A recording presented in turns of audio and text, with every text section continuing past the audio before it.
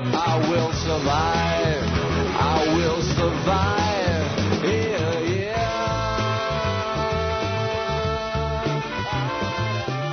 yeah. Good afternoon and welcome to Acting Up, an hour of resistance radio that explores the movements that made us, drawing from the activist archives through to voices of resistance today. To start the show today, I'd like to acknowledge that we are broadcasting from the stolen lands of the Wurundjeri people of the Kulin Nation, and I'd like to pay my respects to their elders past, present and emerging. Sovereignty has never been ceded. This year at Friends of the Earth, we're celebrating 45 years of resistance. So that's 45 years that we've been mobilising communities, resisting the oppressive forces from patriarchy to nuclear racism, and transforming our future towards a more just world for all. This week you're with me, Em, and today I'm going to be continuing our retrospective series, looking back at the amazing history of Friends of the Earth here in so-called Australia. Today we are looking down the long campaign trail that has slowed some of the traffic chaos in Melbourne, stopping tollways and mega roads from swallowing up the places that we live and play. Campaigning against mega roads and in favour of accessible public transport for all has been a key issue that Friends of the Earth has campaigned on since the 1970s, and it is still going to this very day.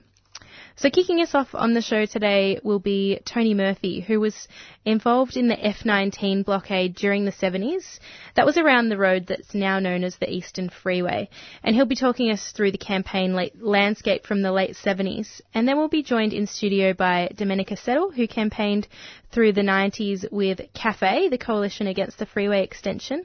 Keith Fitzgerald, who's a local who's been involved with the East-West Link and many other roads campaigns in his community.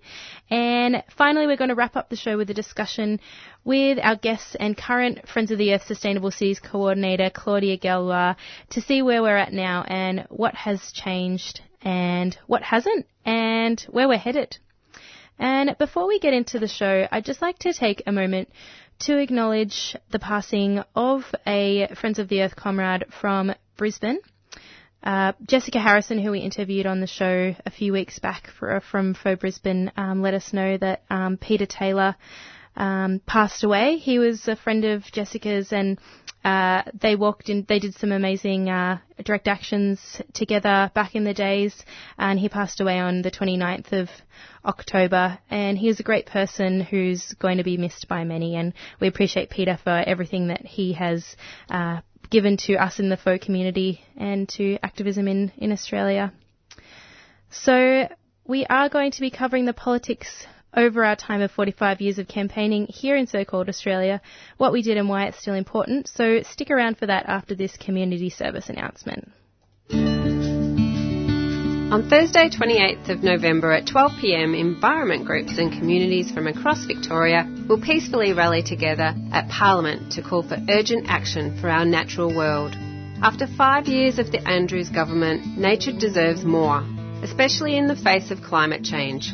Victorians need new and better funded national parks, stronger nature laws and better protection for our threatened forests, rivers, beaches, oceans and native plants and animals.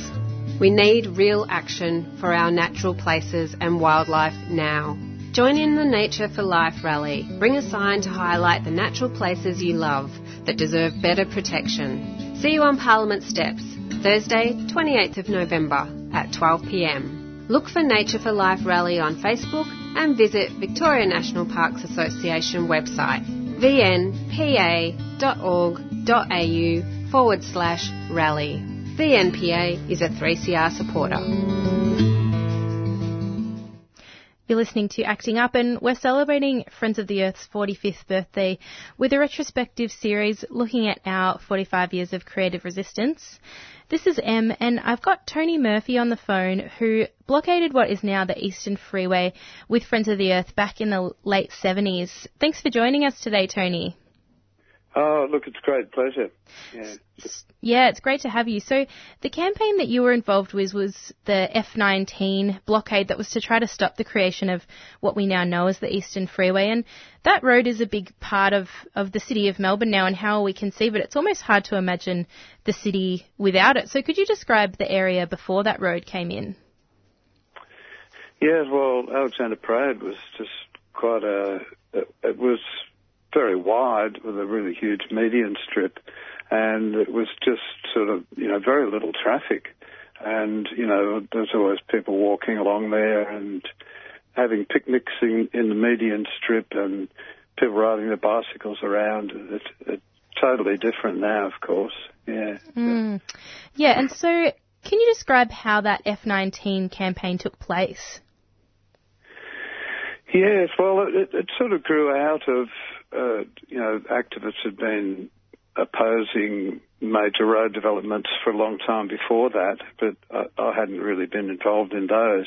But when they had announced that they were going to build that freeway, there were a whole lot of different groups involved in opposing it. And, Friends of the Earth was very active, of course, and there was a group called Citizens Against Freeways.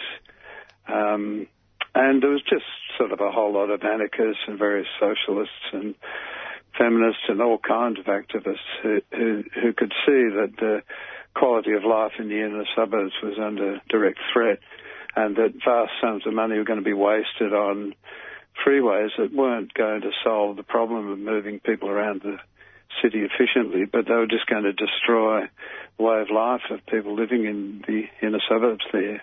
Absolutely. And it sounds like there was a pretty broad coalition, rallying against the road. What would you say the public's reaction was to all of that? Oh, look, it was huge support. And, just by way of illustration, at the height of the campaign, we built a barricade across both sides of Alexander Parade, and it continued on across that wide median strip as well. It was just solid all the way and, 3 or 4 metres high and made out of a whole lot of old fridges and dead car bodies, etc. And all sorts of people that, there was old people and young people and, I remember a sort of relatively elderly woman came along and said, look, I've got this old fridge been meaning to get rid of. And so a couple of us went around to her place with her and carried it back and dumped it on the barricade. And so we had enormous support. The vast majority of inner city people were strongly against that freeway, that's for sure. Yeah, it's nice when, the community can contribute in any way that's possible for them, even if it's just donating an old fridge. It's pretty special to hear. So, obviously it was a really hard-fought campaign and it sounds like a really incredible blockade, but, like too many campaigns, it wasn't successful and the road was built. So what would have been your biggest takeaway from that work? Well, look, I think that's true. We lost that battle, but I think what we did do was, it was headlines in the news every night, and it was, in the newspapers every day as well. And, I remember one particular headline that said, F19 battle rages on, and there was, top half of the front page of The Age was a whole lot of activists being dragged away. And so I think we forced it onto the agenda.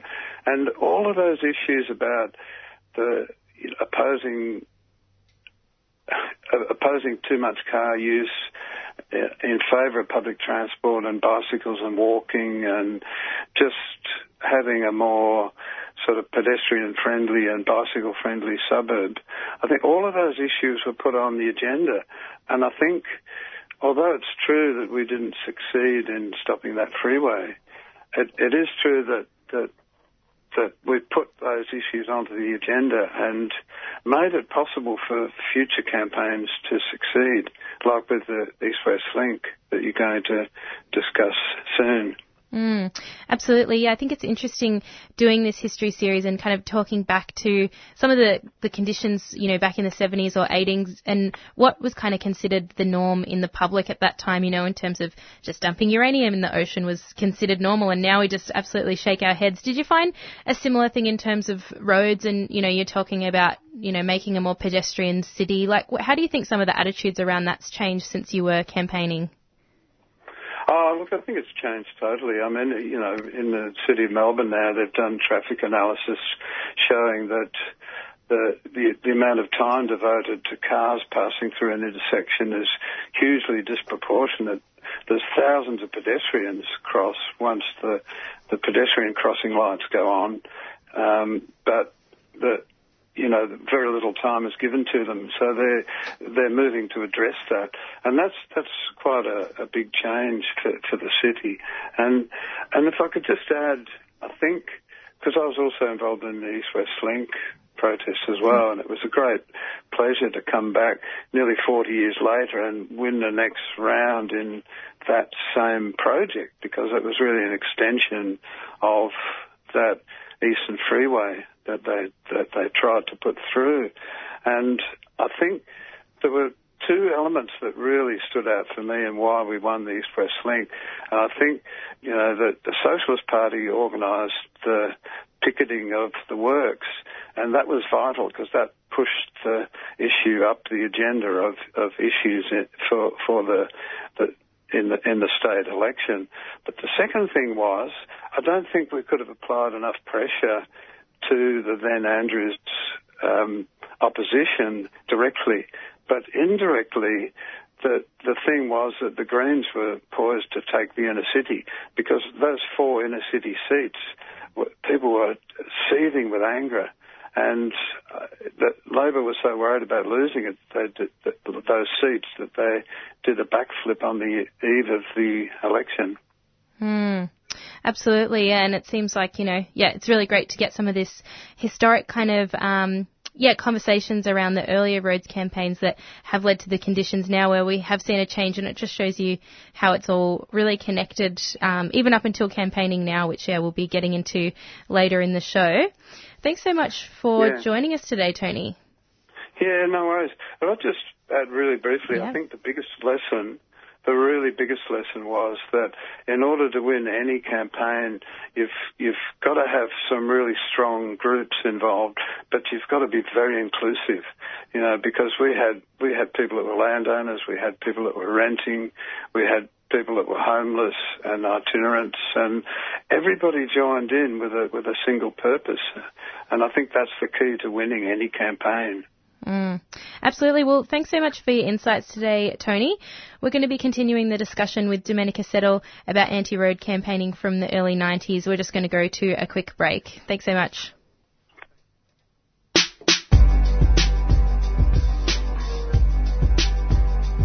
Tune in to Power from the Margins, 3CR's broadcast for International Day of People with Disability on 3rd of December.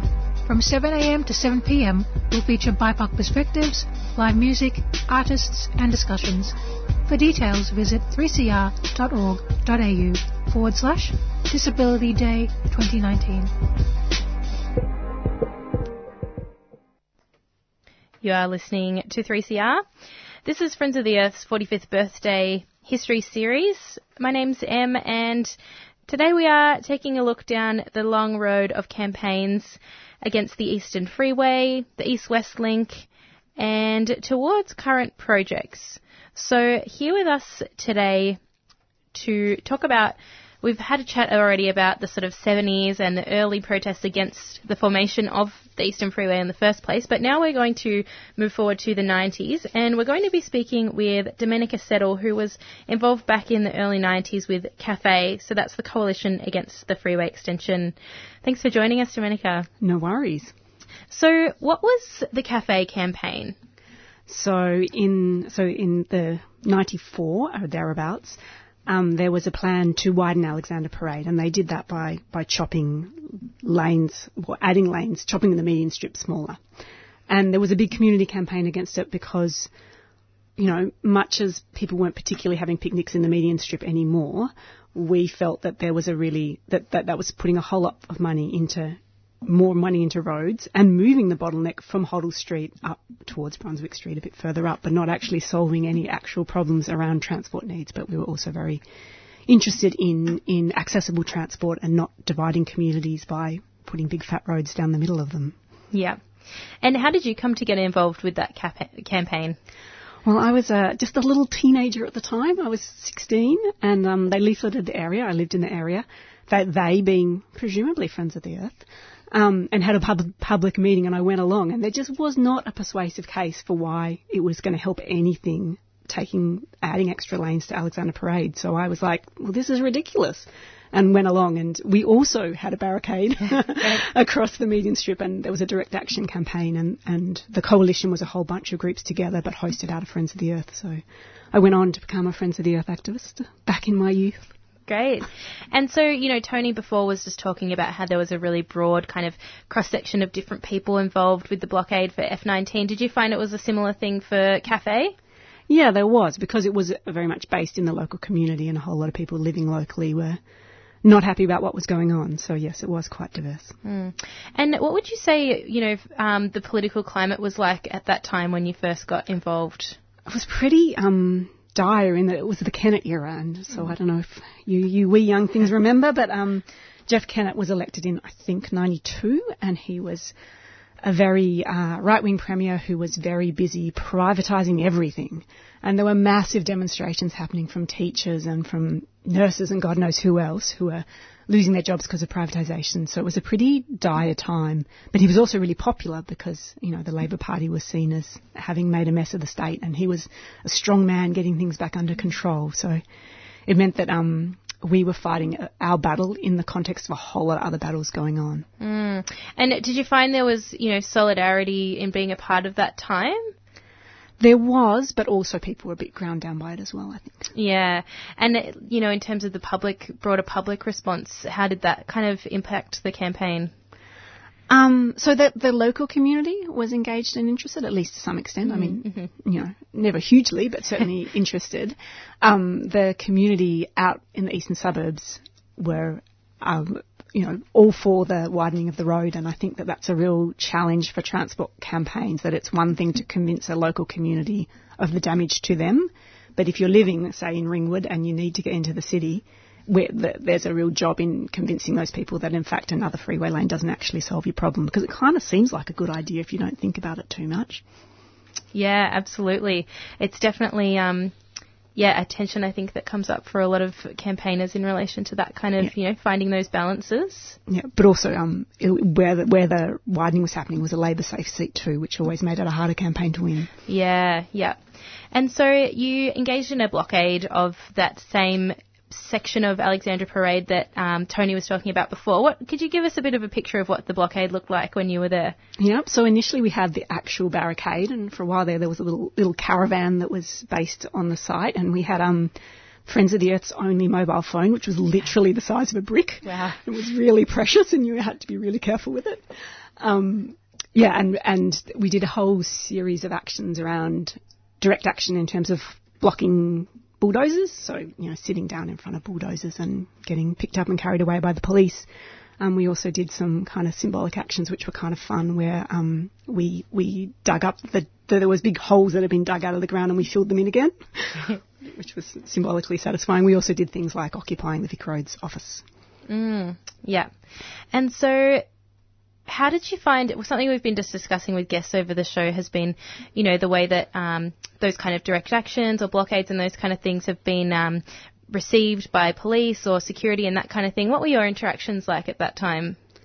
Well, maybe I'm not remembering, but my memory was that the interaction with police was pretty good, and Friends of the Earth was actually very good at being organised and disciplined. And so, for example, there was always a police liaison person and a media liaison person, and they would manage those relationships. And we were conscious that the fight wasn't with the police, so getting angry at the cops didn't actually help anything. And what was more useful is to concentrate on actually, for example, getting your blockading done or whatever it was. Yeah. And so you mentioned the mobile phone earlier, and also that, you received a leaflet in terms of getting you involved in the campaign. How would you say technology was a part of the campaign for you in that time? Well, yeah, God, you're making me feel really old, but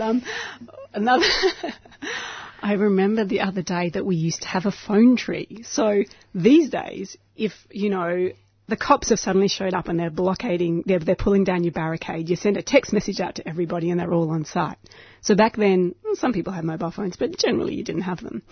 So, and we didn't, most people didn't have email. So we had this chart that had one person would call the next 3 people on the list, and each of those people would call 3 people on the list, and you'd have this piece of paper with all these lists of names and phone numbers, and there was this chain of calling people to get them down to the site. Yeah. And how did that work for you? Reasonably well. You'd think back, you'd be like, that would never work, but it was okay. Yeah. Yeah, a tried and true tactic for the Forests Collective we also found out in last week's episode too. So it's a good one that, maybe we could try to think about re-engaging, who knows? Yeah. But yeah, we also had to do, quite a bit of the hard yards of standing in front of supermarkets handing out leaflets, which I have to say is still a relevant tactic today. Yeah, absolutely. And so reflecting on, what Tony was saying about the F19 campaign, was that kind of, that campaign and that blockade back in the 70s, was that something that you were thinking about when you were campaigning in the 90s? Yeah, it was. I've got to say, I remember leafleting in front of Safeway Fitzroy, back when it was called Safeway, and people saying, look, I was involved in that in the 70s, you're never going to win, go home. And that was a sad thing that we didn't more successfully re-engage that community again, and that people often believe they are defeated before they are defeated, and that's not a good way to win a campaign. Absolutely. And so what were some of the outcomes of that, of Cafe and the blockading of the road extension? So the extension did go ahead. Yep. In terms of what were the outcomes, I think that we helped to slow down that march of freeways that, you were saying before, to Tony, that campaign was lost. But in many ways it wasn't lost, in that if you look at the 1969 transport plan, which Claudia might tell us about later on, there was this massive grid of freeways that was planned for Melbourne, and there's old copies of the Melways from the 60s where there's all these proposed freeways marked all over it. And if Vic Roads had its way, Melbourne would be this giant grid of freeways by now, like not just 4 or so coming into the city, but just a grid of them everywhere. And that there's a bunch of, technocrats and bureaucrats who've wanted to do that for a long time, and the community has if not stopped it, at least slowed down that process. And I also think got to people talking more about other ways of getting around. And also I think that one of the important things with those campaigns, I didn't particularly think it at the time, but now these days, a lot of government proposals are put to the community as if there is a consensus, and that as if it is obvious that this is what the community wants. So the community wants Westgate Tunnel and the community wants North East Link. And I think that having those dissenting voices is really important for making people not take that statement on face value and go, well, just a minute, do they? Yeah, absolutely. It's interesting just thinking about, I think a number of guests on the show have said that sometimes a win is actually just something not happening. Yeah. And that's quite invisible. And so it's, kind of remembering that actually, by stopping something happening, there's not some big monument or anything that happens. Business just goes on with a slightly better outcome for the community, but it's hard to kind of bring that to light always. Yeah, and I do think that movements are not very good at sort of celebrating their wins, and in many ways, it is a win that we don't have the 1969 transport plan implemented today. Yeah, absolutely. And so after your time with Cafe, have you stayed engaged in the roads sort of space, or? I did for many years. So Cafe then morphed into Streets for People, which was a Friends of the Earth campaign that was trying to do positive, so not just block things, but also talking about what we wanted. And we did a whole bunch of kind of daggy, fun actions like dressing up in black and white and lying on the road where we thought there would be a zebra crossing, where there is now a zebra crossing in Flinders Lane. And somebody somehow got hold of a lane marking machine, little trundle thing you push along. So we drew some bike lanes where there are now excellent bike lanes between Melbourne Uni and RMIT. Great. I did a bunch of that stuff for many years, and then went on did other Friends of the Earth campaigns, and also actually went and lived overseas for a year and did some transport stuff overseas. And then I got old and burnt out. Yeah, and it happens. Yeah. There's a history of burnout that does go alongside some of the campaigns too. So yeah, absolutely. So we've got a song that you've brought in for us to listen to today, The Violent Femmes. Yes, which is not the 90s at all, but I was like, what was I listening to as a teenager? I was listening to The Violent Femmes. Great. And so we're going to hear Blister in the Sun. Is there anything else you want to say about this song? Oh, like all the cool kids in the 90s were listening to this. Great. You're listening to 3CR. This is Acting Up. We're doing a history series for Friends of the Earth's 45th birthday.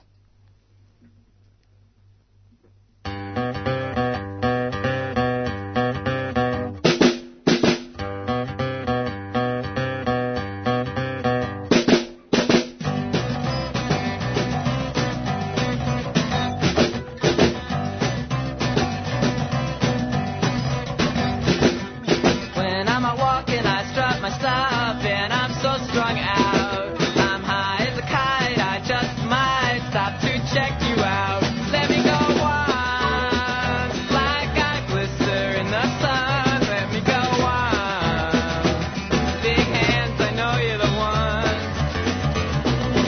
Body and beats, I stain my sheets, I don't even know why. My girlfriend, she's at the end, she is starting to cry. Let me go on, like I glister in the sun. Let me go on, big hands, I know you're the one.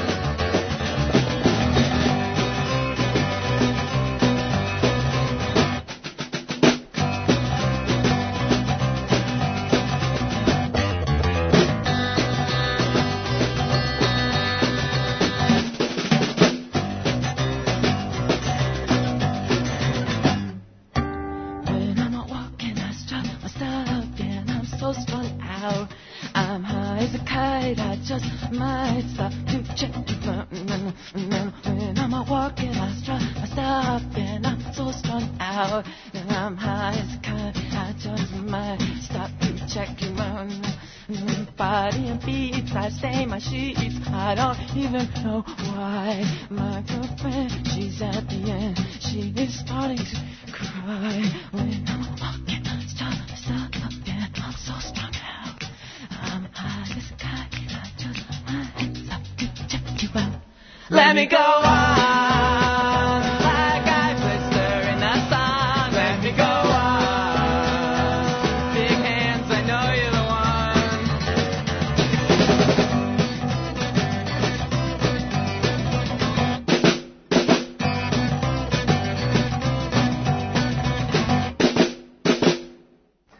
You are listening to 3CR. This is Friends of the Earth's 45th birthday retrospective history series. My name's Em. I'm your host for the show today. And we've been joined by some long-term anti-road and pro-public transport campaigners talking about all things roads, particularly in the inner city of Melbourne, where we've seen a lot of sort of big campaigns over the years to try to stop some of these mega roads going forwards. And we're going to shift forwards in our conversation now to chat about the East-West Link and some other related campaigns with Keith Fitzgerald, who's with us in the studio today. Keith has been a local resident of the inner city Collingwood area for about 76 years and was quite involved with the East-West Link campaign. How are you going today, Keith? Good, thank you. Thanks for joining us. So you've been involved with roads campaigning for quite some time. What's your experience as a community kind of, person who's been impacted by some of these roads proposals?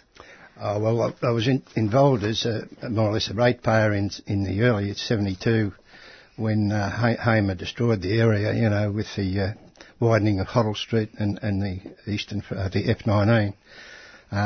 It was just, it absolutely disturbed something shocking down there. We had people leave the area. It was complete upheaval.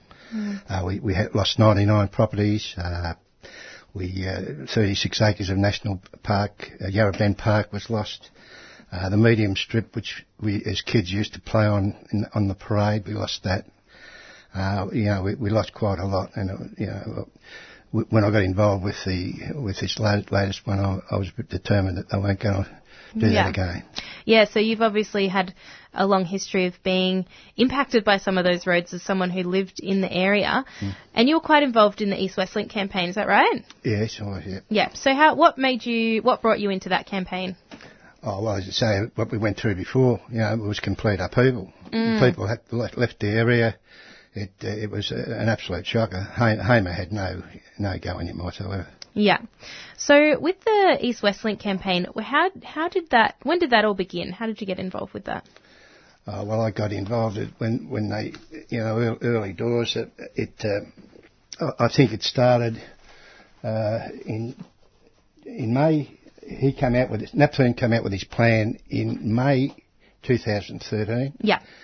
We started our campaign in June that year, and we went right through till October, just before the elections of 2014. So the campaign went full on for 18 months. It was a long, drawn-out campaign. It was very, very heavy, I can tell you. I can imagine. And so what was your kind of role as a community campaigner in the East West Link campaigning?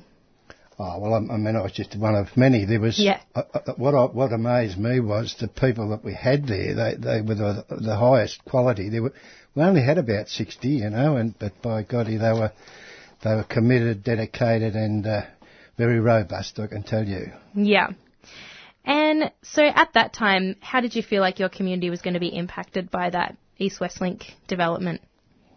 Oh, well, I mean, we would have lost all. If they were going to put a flyover up, would have affected Bendigo Street. The whole 27 properties would have went there. That was just the start. Parkville and parts of Carlton and that. I think it was all up. There was over 100 properties would have went. There was 27 in Bendigo Street alone. Yeah. You know, that flyover, there was a ramp that would come off Hoddle Street, then went up 60 feet in the air, then turned east and went onto the freeway. Yeah. Since then, they've put a new lane onto the freeway from Hoddle Street now, so I don't think they'll ever build that ramp again because they've built that extension of the 3 lanes on. But you never know. Yeah. And so, you know, in terms of as a part of the community campaign for East West Link, you know, we've heard there was a lot of blockading of the Alexandra Parade, you know, back all the way from the F-19 from the 70s. So what kind of tactics did you use as part of the East West Link campaigning? Well, the toughest 2 days of my life I've ever seen in my life was the battle for Westgar Street. It was just full on for 2 days. And, you know, it was just physical stuff with the police, and that was just unbelievable. And this went on for 2 days, and we got headlines in all the papers for 2 days, the front page, and that's where our campaign turned around after the Westgar Street battle, because people were starting to think, well, you know, these people, if anything, they're fighting for a strong cause and they mean what they mean. And so for listeners out there who might not be super familiar with the East West Link campaign, so what was the Westgar Street moment? What was that all about? Well, that was the turning point. Yeah. It was just full on, you know, really heavy. Yeah, and so were you blockading the street there? Or? No, there was 2 drilling core sample drilling outfits there, and we upset that. We stopped them from drilling. People were locking themselves onto the drilling machines.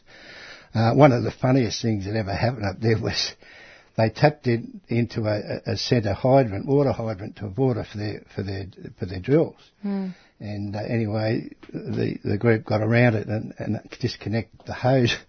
Wow. Anyway, they decided to go down to the butcher shop on the corner, and they asked him if they could use their water, so they tapped into his water.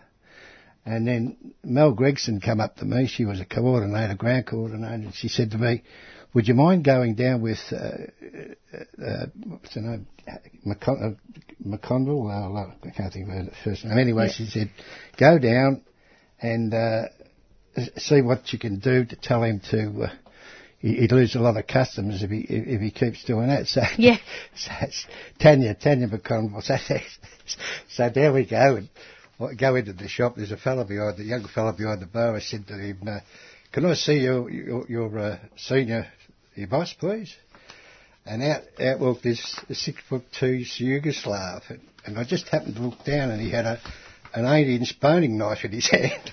Wow. And he says, get out of my... I said, certainly, I'll text you. Yeah. Then we get outside and what's the name? She said to me, I said, who was that? She said, I don't know. She said, I think that was Mac the Knife. Anyway, I went down to Mel Gregson, and she was posted up in the corner. I said, you're sacked. Oh, my goodness. Yeah. So it sounds like there was... you know, a very colourful campaign, lots of personalities. Well, what would a campaign be without a little bit of, humour and a little bit of going on there? Yeah. So, you know, compared to those earlier road campaigns where they didn't necessarily stop the road development, the East West Link did stop the development, which is pretty amazing. Well, I was only saying the other day, we won the battle, but we haven't won the war.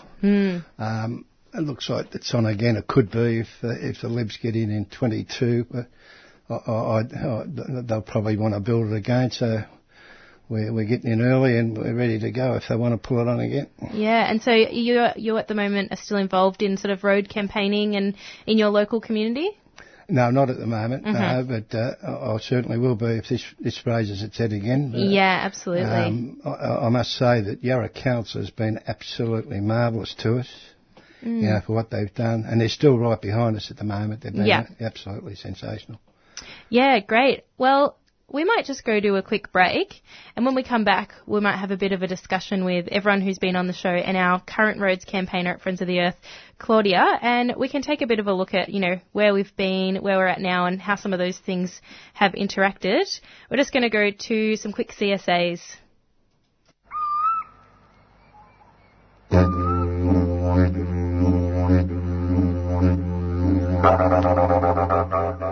Tune in to Billabong Beats Tuesdays at 11 a.m. with me, Gavin Moore, giving a voice to both Western Kulin and Kulin First Nations peoples. Join me to talk about philosophy and Dreamtime stories surrounding the waterhole, the sacred fire, the land, the plants and animals. Billabong Beats, 11 a.m. Tuesdays on 3CR.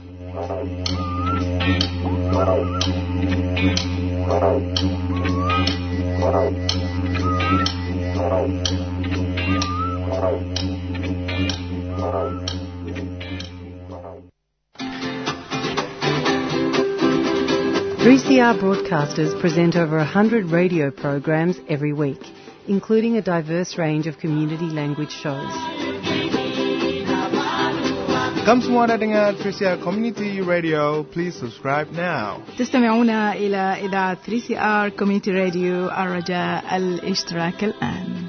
நீங்கள் உங்களின் சமூக வானொலி 3CR-ஐ கேட்டுக்கொண்டிருக்கின்றீர்கள். இன்றே இணையுங்கள். Están escuchando Radio Comunitaria 3CR. Suscríbete ahora.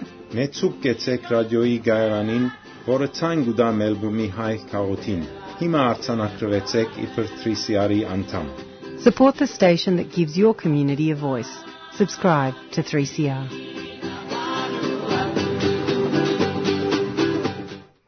You're on 3CR Radical Radio.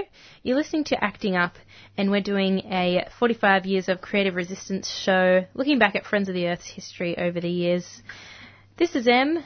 I'm your host today. It's about 20 to 4, and we're coming towards the end of our show. We've been talking all things roads campaigning over the years, starting way back in the 70s today. And right now we've got Claudia Galwa on the show, who is the current Sustainable Cities Coordinator at Friends of the Earth. And we want to have a chat about how this work that's come ahead of where we're at right now has culminated and led to the current campaign climate. So welcome, Claudia. Hi, thanks for having me. Thanks for being here. So you've been involved in Sustainable Cities for about 12 months? Yeah, that's right. And what sticks out to you the most about the stories we've been listening to so far today? So many things. It's been really fantastic hearing about the legacy that all of these road campaigns have and how that has led to the campaigns of today. I think, it's been really interesting hearing all the different tactics and how technology was used. I thought it was really interesting what Domenica was saying about the Alexander Parade blockade and how the phone tree was used, how not everyone had a mobile phone, so people would call each other, call one person, and then they would call three people, and it would go on like that. And I thought that was really fantastic and interesting. And I think, in a way, potentially those tactics could be used now. I think that social media can be quite impersonal a lot of the time, and people are bombarded with millions of emails and messages and events, and I think really creating those connections through speaking could be a really good tactic to include. And I think another thing that has been really interesting is hearing about how leafleting is still such a common tactic and how that's really useful, and how having those face-to-face conversations is really important. I was actually thinking just then, I'm sure I've seen some photos of the Sustainable Cities campaign out doing some leafleting many times. Yeah. So Domenica mentioned before, the 50 years plan, maybe 60 years plan, can't remember exactly, but that there's a plan. And I guess I'm wondering, what's the context right now that you're working with in Sustainable Cities and what's happening with the roads? Yeah, so I guess Domenica was mentioning the 1969 Transport Plan, which is Melbourne's first and last ever transport plan. It was mostly focused on roads. Some of those roads are still being built now, such as the North East Link, well, potentially. And I guess it's the 50-year anniversary this year, so next week, actually, next Wednesday, we're having a rally on the steps of Parliament where we'll be celebrating or, commemorating the last 50 years. And yes, we have come a long way in terms of transport, but there's so many, we need to be focusing more on public transport and completely stopping building any more new toll roads. So it's going to be 60s themed, and there'll be music, and everyone's going to dress up in 60s clothes, and we'll be calling on a new transport plan for Melbourne, because at the moment it feels like we're still basing a lot of the future of Melbourne on a 50-year-old plan. Absolutely. And interesting, talking about that in the context of, Friends of the Earth being in that space for 45 years, coming up against that plan, and it's still the same. So that's quite, full on, really. Yeah. So, in terms of some of the issues that Keith and Tony and Domenica were up against in their time as campaigners, how would you say there's similarities between what you're facing right now? Yeah, I think there are a lot of similarities. I think what we're seeing now with the North East Link is basically a lot of people think that building extra roads is just going to be a quick fix. You build an extra lane, it's going to be fine. But we can see from history that you build an extra lane, more people are going to drive. So I think, a lot of similarities are just that focus on public transport actually does solve congestion problems, and it is better for people's health, it's better for the environment, and it can move a lot more people in a much more sustainable and fast way. So, so I guess that's what, it's so similar, having those same messages. And I think there has been from those past campaigns, there has been a lot of change, and people are starting to realise that public transport is much better than roads, but we've still got a bit of a fight ahead of us. And Domenica, you were mentioning that, back in your time campaigning as well, there was still that misconception around the extra lanes kind of, contributing to reducing traffic, and like Claudia's saying, that we're still experiencing that right now. What would you have any advice for how to kind of, work around some of those myths? Yeah, I don't really know. I feel like the real battle is convincing people in the outer suburbs of these issues. And I think that in terms of the shifts that have happened, so back in my day, there was a real feeling that people really loved their cars, that people wanted to drive because it's comfortable and they love their car. I think that's changed. I think as the city has got bigger, people just bloody well want to get to work. And, people are not wedded to their car, they just want to get there. And it's a pain in the ass getting into the city from the outer suburbs, whether you catch the train or whether you drive your car. And so I think that, people have embraced public transport, patronage has gone up significantly, and it's not the second class option. It's, if it gets you there, great. But I think that there is a task in convincing people that it's able to keep up. And, I was talking to a family member who lives where North East Link stuff is happening, and she's like, yeah, but the roads there are screwed. And it's true that the roads are screwed, and I think we need to be wary of telling people they're bad for commuting by car. I think you've got to realise there aren't a lot of other options. I think that the Metro Tunnel has been really exciting to see state government put real money into public transport, but we need to make sure that that's just the beginning. Absolutely. And Claudia, I've seen that Sustainable Cities have been working, doing banner drops in Balwyn North and kind of trying to work with some of those communities around where North East Link is proposed. What's your experience like being out in those communities?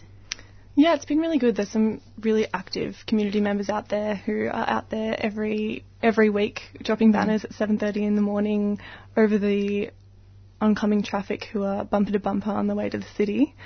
And I think I think the main thing is there's not a lot of... I think people actually just don't know about the North East Link. A lot of people don't know about it, and if they do know about it, all they've heard is this rhetoric that it's going to be fantastic and that it's going to reduce traffic. So at the moment, we're just still trying to create more awareness around the issue and get more people involved. I think there are a lot of people who do think that it'll be a quick fix, but at the same time, there are heaps of people out there who are calling on having more public transport, such as Doncaster Rail, which has been campaigned for decades. But Manningham, for example, is the only municipality in Melbourne that doesn't have a tram or a train network that rely fully on buses. So, yeah, it's pretty shocking. And if the North East Link's built, that's going to cut out that proposal for public transport in that area. Is that correct? Yeah, so at the moment, in the middle of the Eastern Freeway, there's a median strip that has been reserved for a rail line, and a lot of the community have been calling on that to be built, Doncaster Rail. So with the North East Link, that will be paved over to create more lanes, up to 24 lanes in some places, so it's going to be scary. It's almost hard to even imagine what that looks like. Yeah. Quite big. Absolutely. And I guess something that we've talked about a lot on the show so far has been about, homes and the human impact, and, that is a big impact of roads. But, you're also mentioning the trees and the environmental impacts. I guess Domenica and Keith, I was wondering if either of you have a comment about how the campaigns you're involved in also, had an impact on the people but also the environment in the area? Yeah, so the Alexander Parade campaign was not so much about environment beyond the issue of air quality. And the issue of air quality is a really interesting one because I actually live in the inner west these days and we have terrible air quality. Our kids get hospitalised for respiratory problems at a higher rate than the rest of the state. But it's not a visible problem and it's not obvious what the causes of it are. So there's that issue that's kind of hard to see and hard to understand. But also what the Coalition Against Freeway Extensions did was we also acted in solidarity with the other end of the freeway. So at the time the freeway used to end in North Balwyn, and there was a campaign there to try and stop the freeway from extending in the other direction.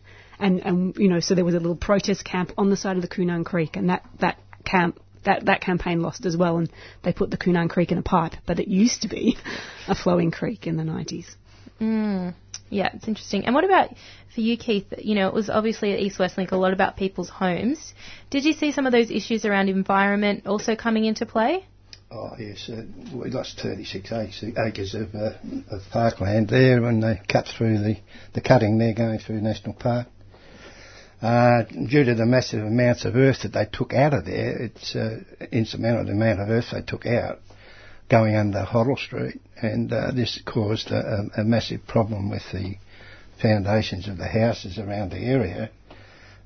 Some of them, they spent... my street alone, 8 of the 27 houses in Bendigo Street have had to be underpinned, their foundations, and some of them up to $50,000 damage. Yeah. And that's just Bendigo Street. You take a 1.5 kilometre radius from the main impact site, that's Hoddle Street and Freeway, Clifton Hill, Abbotsford, I'd say there'd be tens of millions of dollars damage done to the houses around the area. Absolutely. It kind of just, it shows how it's all really interlinked, that, environmental, social justice issues are really connected, which it's good to make that impact when it comes to the environmental issues. And now I'm wondering, after hearing from what Claudia's been saying, Domenica, would you have, what are you seeing the links between your campaigning and what's going on right now? Yeah, it's all a big continuation. We're going to keep fighting the same battles forever, I hate to say, Claudia. You're going to stop North East Link. It's going to be awesome. In 20 years' time, we're going to want to build North East Link again. Yeah, sounds like it. That's where we're going at the moment, but... hopefully not. Hopefully we can change it. No, that's actually way too cynical. I think that as the population grows, freeways become less and less and less viable. The Westgate Tunnel, they're spending 5 years building it. They project it will be full 10 years after it's built. That's just a losing battle. You can't keep up. Yeah, absolutely. So in the face of that, those issues coming up and up again, what's some advice that you might have for Claudia and current anti-roads campaigners? My main advice would be to look after yourself. Like, it's a lot. You want to be here for the long haul. You need to be sitting in this 3CR studio in 20 years' time when you're in your 40s, a bit, older and more cynical. I think that it's really easy to put your heart and soul into a campaign, and it is good to put your heart and soul into the campaign, but it's also good to go home and have a cup of tea and, not put your everything into it, because you're hopefully here for the long haul. That's great advice, thank you. And Keith, what about you? You've been involved in the local community for 76 years. Lots of roads campaigning in your time. What's some advice that you've got for Claudia and other, young anti-roads campaigners? I've just highlighted 6 points here. Yeah. The first one is, a lot of people say this $4 billion that's coming from the federal government. I just don't understand these figures. In 2015, this is after Anderson said he's not going to build the freeway, the Auditor General done a costing on the design, construction and operation and associated costs of the road through public-private partnership would have been $12.8 billion. Costs would be significantly higher today. So, $4 billion, what's that? It's just a joke. With the building of the, the rail crossings and the everything, it's Westgate Tunnel, the North East Link, the Metro Rail products, and there's just not enough money to go around. If they went and started the East West Link now, I'd say that this state would go into insurmountable debt. And the other thing is community cohesion and participation. If you stand on the bridge at Hoddle Street at the freeway there, you just have a look at the cars that come through. There's 100,000 cars come through there daily, and I'd say 95% are driver-only cars. We've got to start changing our mindsets. We've got to start sharing the car, or either get into public transport or cycle where it's available. But we won't solve this problem until they start sharing and using a little bit of common sense. Yeah, absolutely. And it's those kind of big issues that we've got to keep coming together around and using those to drive us forwards. Yeah. Another one is the congestion tax. I think the Melbourne Council brought this up. The Greens might have put it forward to the government. Where the 3 kilometre or a 6 kilometre buffer zone where you leave your cars outside, the same as they do in London. Yeah. And then you just get public transport in. It's going to cause a lot of grey hairs, but maybe in the long run it'll be worth it. Yeah, absolutely. And there's heaps going on still in the space, but we are running out of time here on our Acting Up hour. It always feels like we could just keep going and going once we've got great guests in the studio. But I'd like to thank all of our guests for joining us today. Domenica, Keith and Claudia, and of course Tony, who gave us a bit of history at the start on the phone. Could I just say one thing? Yep. I'd like to congratulate Tony. I haven't seen him for quite some time. Of course, Tony played a very, very big part in the F9 in the freeway. He was a litigant for Ron Merkel and Julian Burnside, the two QCs that took the case on. And without Tony, we would have been struggling. Yeah, great. So great to have had his perspective on the show. And I'd also like to thank my co-producers Megan and Phil for their work with the series, and 3CR who've been supporting us to make this show a reality. We couldn't do it without this awesome station. All of our episodes are available for streaming on demand via 3cr.org.au/actingup. And if you are loving the series but you think we might have missed something, or you've been involved with Friends of the Earth over the years, get in touch with us. So give us a call at the Friends of the Earth office or get in touch via our Facebook page. And next week on the show, we're going to be talking all about waste and what we've been doing to tackle it for 45 years. So make sure you tune into that. Up next, we've got Jan's Tuesday Home Time, which is another long-standing current affairs show. We're going to go out on another song that Domenica's brought in. This one's Fade Into You by Mazzy Star. Is there anything that you wanted to say about this song when we go out on it? Oh, the 90s, they were beautiful. That's very true. You're listening to 3CR. This is Acting Up.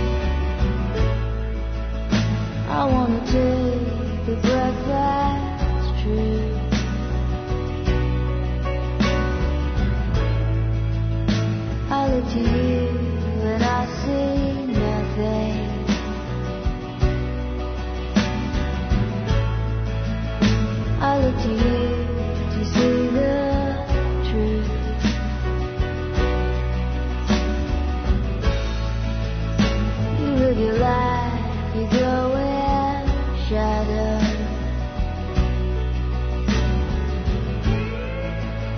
You'll come apart and you'll go black.